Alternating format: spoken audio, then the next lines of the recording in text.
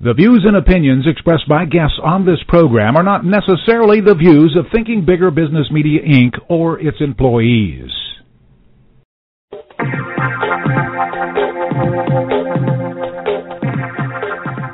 Welcome to Smart Company's Thinking Bigger Radio.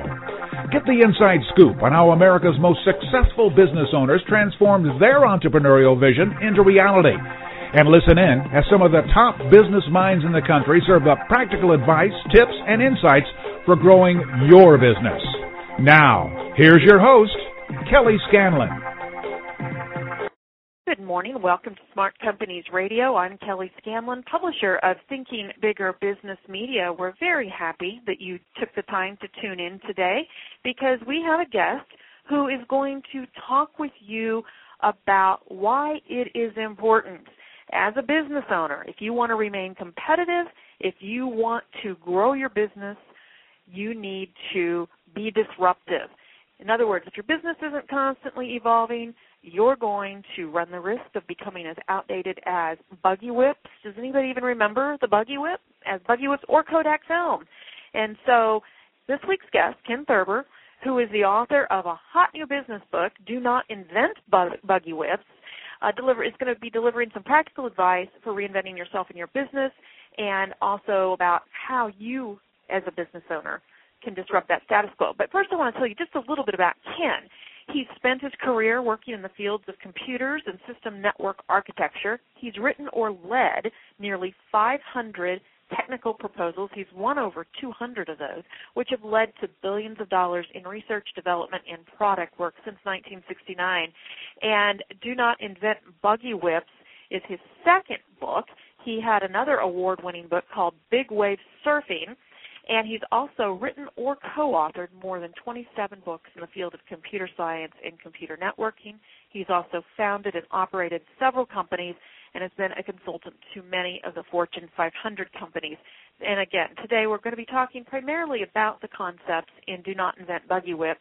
And just a little aside there, the book has already, it just came out, but it's already landed 5 awards and was an Amazon bestseller during the week of May the 22nd, ranking number 3 in 2 categories, small business entrepreneurship and entrepreneurship. So welcome to the show today, Ken. Thank you, Kelly. I'm glad to be here. Well, and congratulations. Wow, that's quite a rise in such a short time for the book. Very happy to hear that. Well, we view the book as a product, and we tried to launch it as a product, and it did quite well. Well, and we're going to talk about the importance of how you position the products. And so let's back up a minute and get the big picture that you're talking about in the book, though, the status quo. So how do you rise above, push through, whatever terminology you want to use? How do you get beyond the status quo? I think you talk about 2 ways of doing that. So talk a little bit about that. Well, the status quo is a problem. And it becomes a problem for lots of companies because they take a look at the status quo and they say, we're very successful, we don't want to change anything. The problem is that there are lots of people in the world. The second you become successful is they look at that and say, well, we could do that too.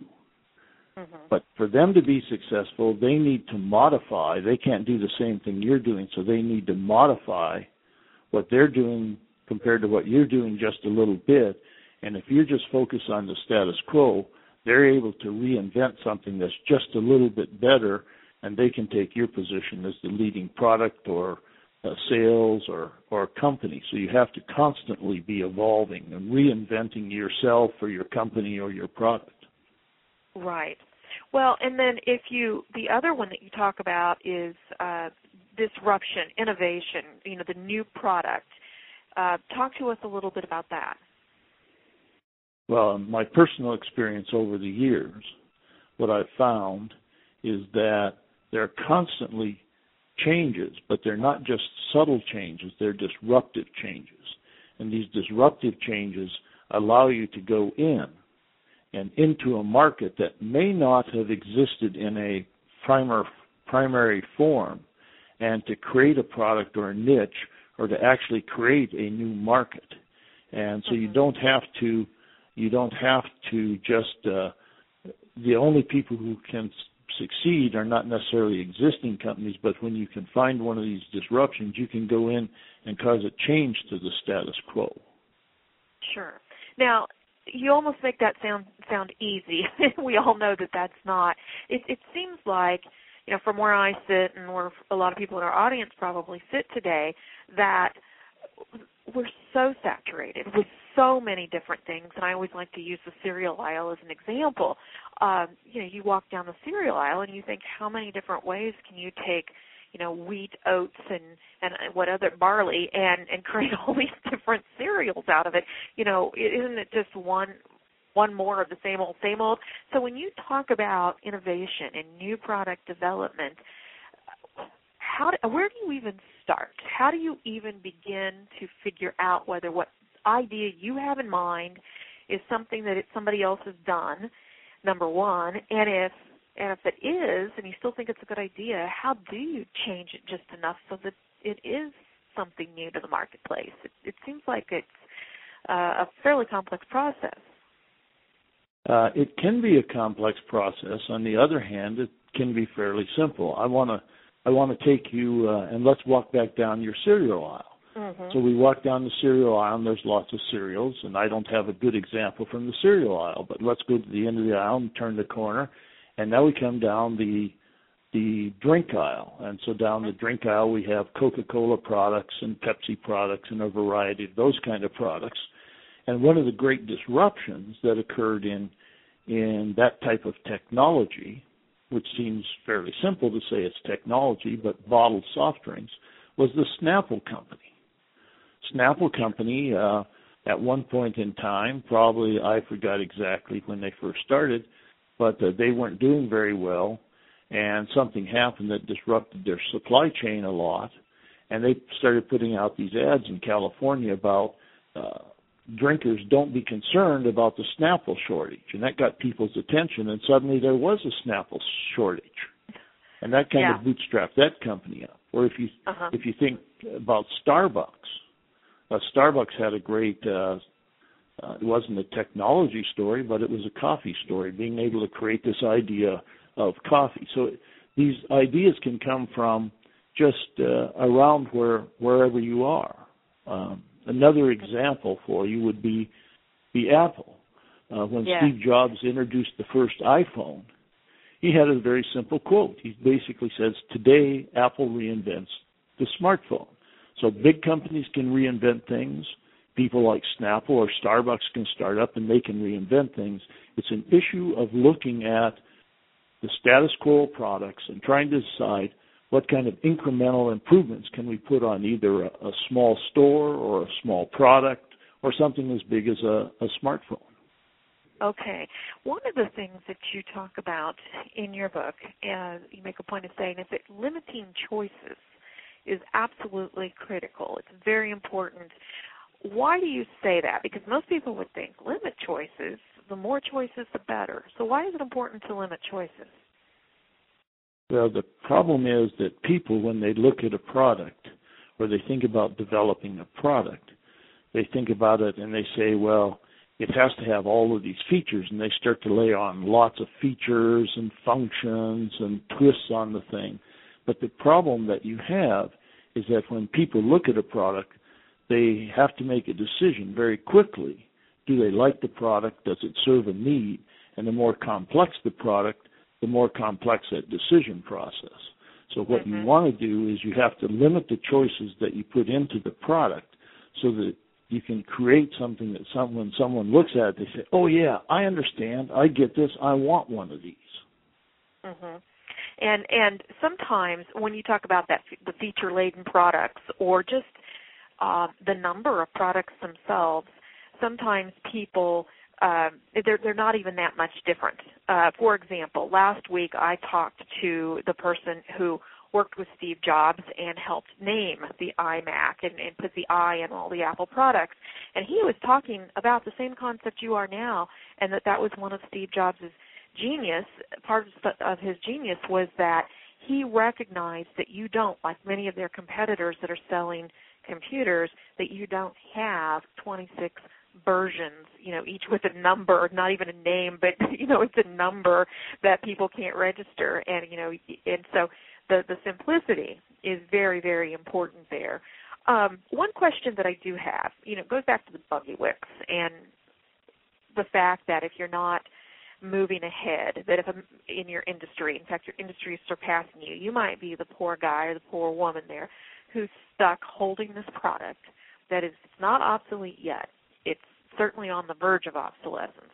So if your industry is passing you by right now, and you see that you're the one left holding the buggy whip, what kind of options do I have? Can I play catch up? I mean, what's that going to require if any of our listeners find themselves in that spot right now? Well, I can give you several examples, but first let me give you a little small aside.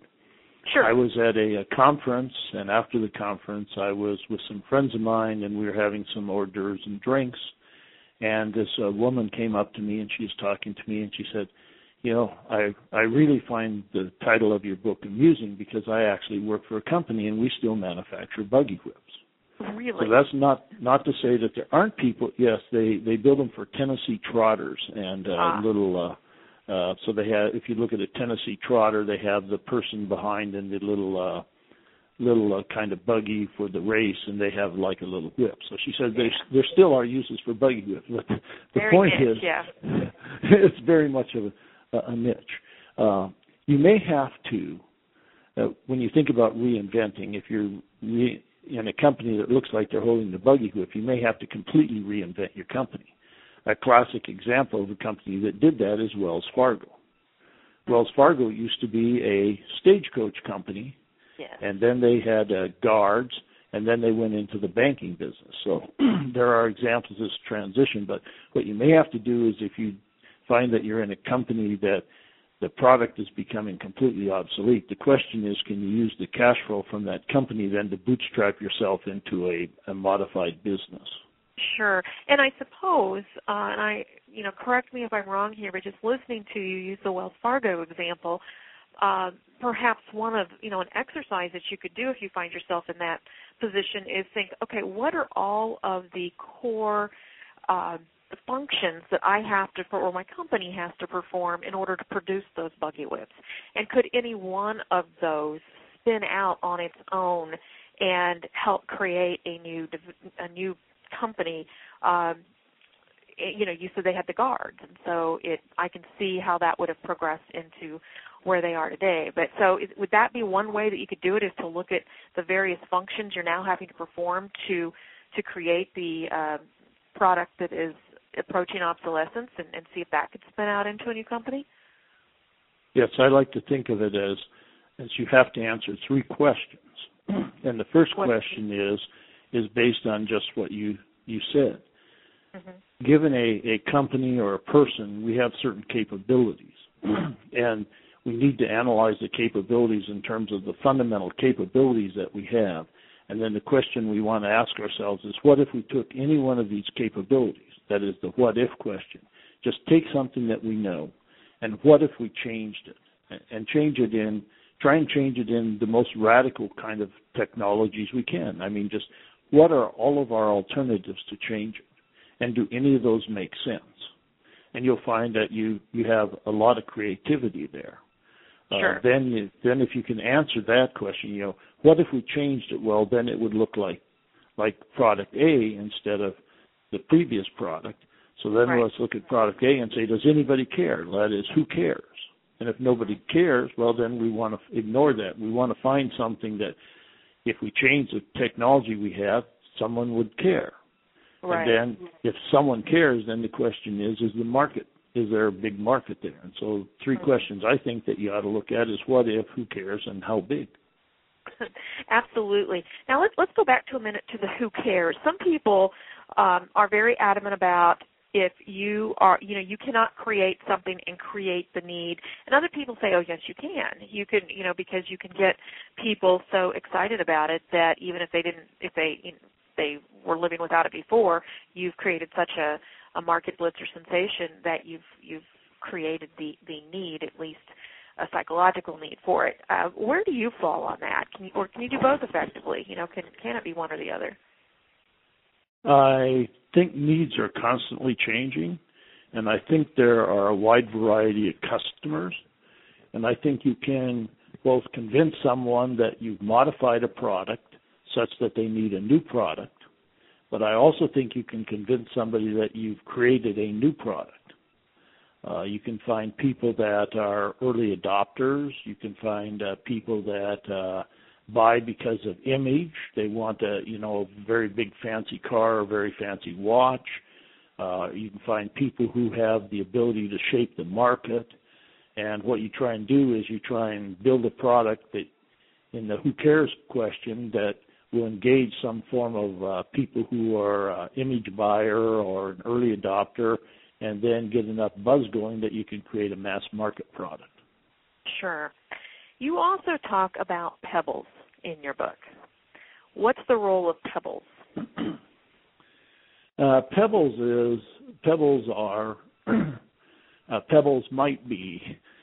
are a big problem.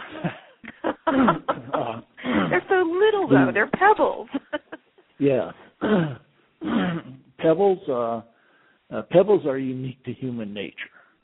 As near as I can tell, people are resistant to change. They don't like to change, or they get it stuck in their mind that this is the way something should be. And so what tends to happen, and what I like to do, if I'm working at a concept, I'd like to bring it down in layers. That is, I would like to look at, this is my big picture, and then these are the components to build my big picture, and then these are the details of the components. So if we just look at it at that perspective, big picture, layers, and then the components, and then the details of the components.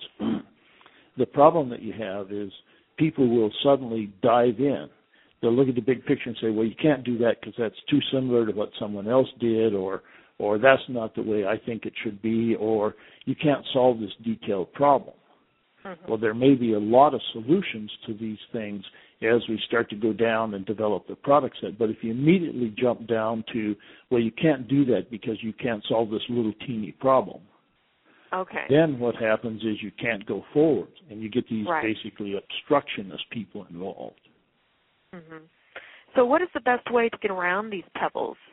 What would you say if you're working on a team and the people themselves are pebbles? What do you do to get around them?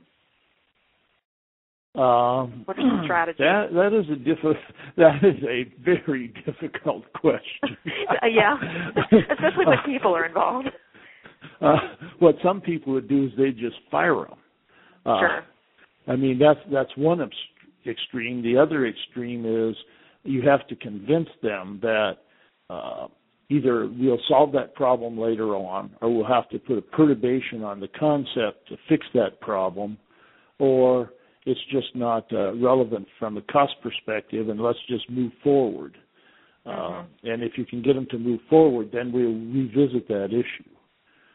My personal tendency is to say, look, I want to bring this down in a set of layers. I want to flush out the concept so we understand the concept. I want to flush out the components. That is, these are the components I need for my concept. Then I want to go down and flush out the details of the components. So while I'm trying to work on the concept up here, you're wanting to work on the details of a component. So just write that. Get down in the weeds. Write that question down. We'll come back later when we get down to that level.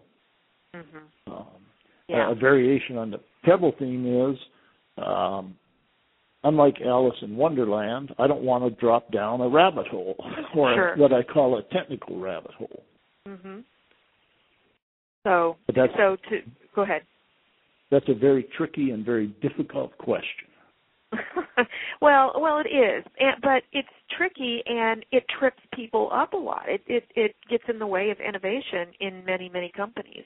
So it's an important one to ask, and the strategy is going to be different depending on a number of different factors. But you still gave a good, good couple of minutes response as to how you might at least begin to get around those kinds of things.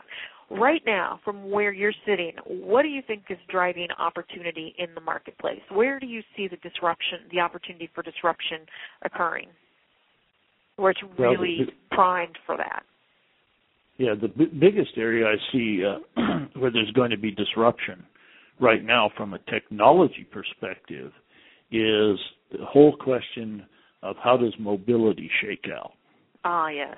You suddenly have mobility, you have mobility platforms, you have tablets. The leading one obviously is the iPad, but you're going to start to see even more functions drop into tablets and to smartphones, and you're starting to see more and more applications, business applications, come into that environment.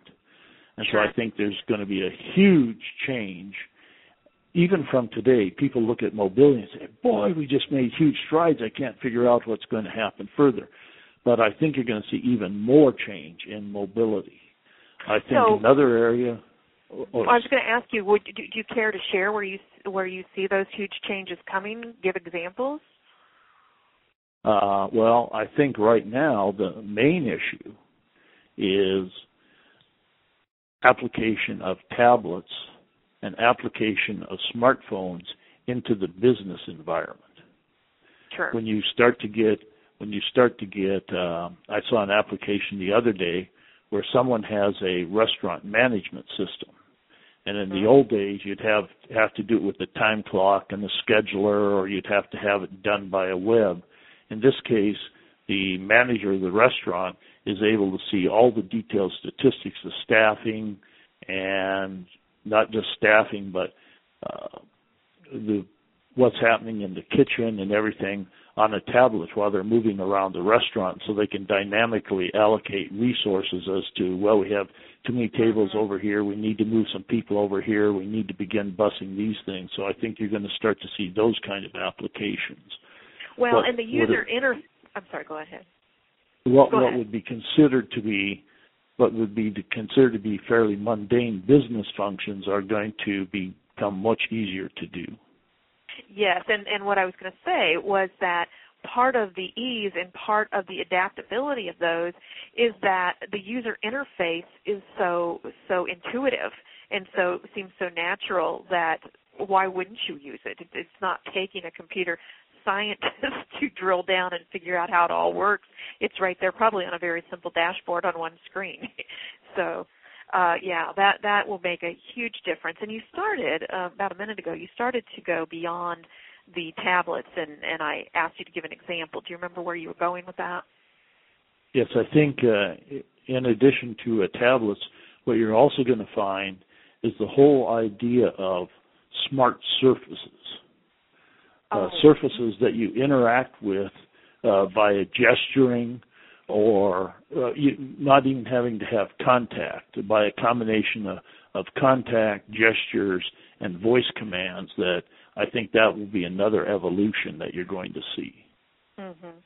Yeah, and I've seen something here in Kansas City, a company, in fact, that's using the movements of your eyes in order to process, make sure you're the right person and to process you on through. It's amazing where it's leading us, and I'm sure that you have encountered this as well, that not every business owner is a technologist, but the success of every business is going to be heavily dependent on technology moving forward. There's just no way around it. It's so integrated.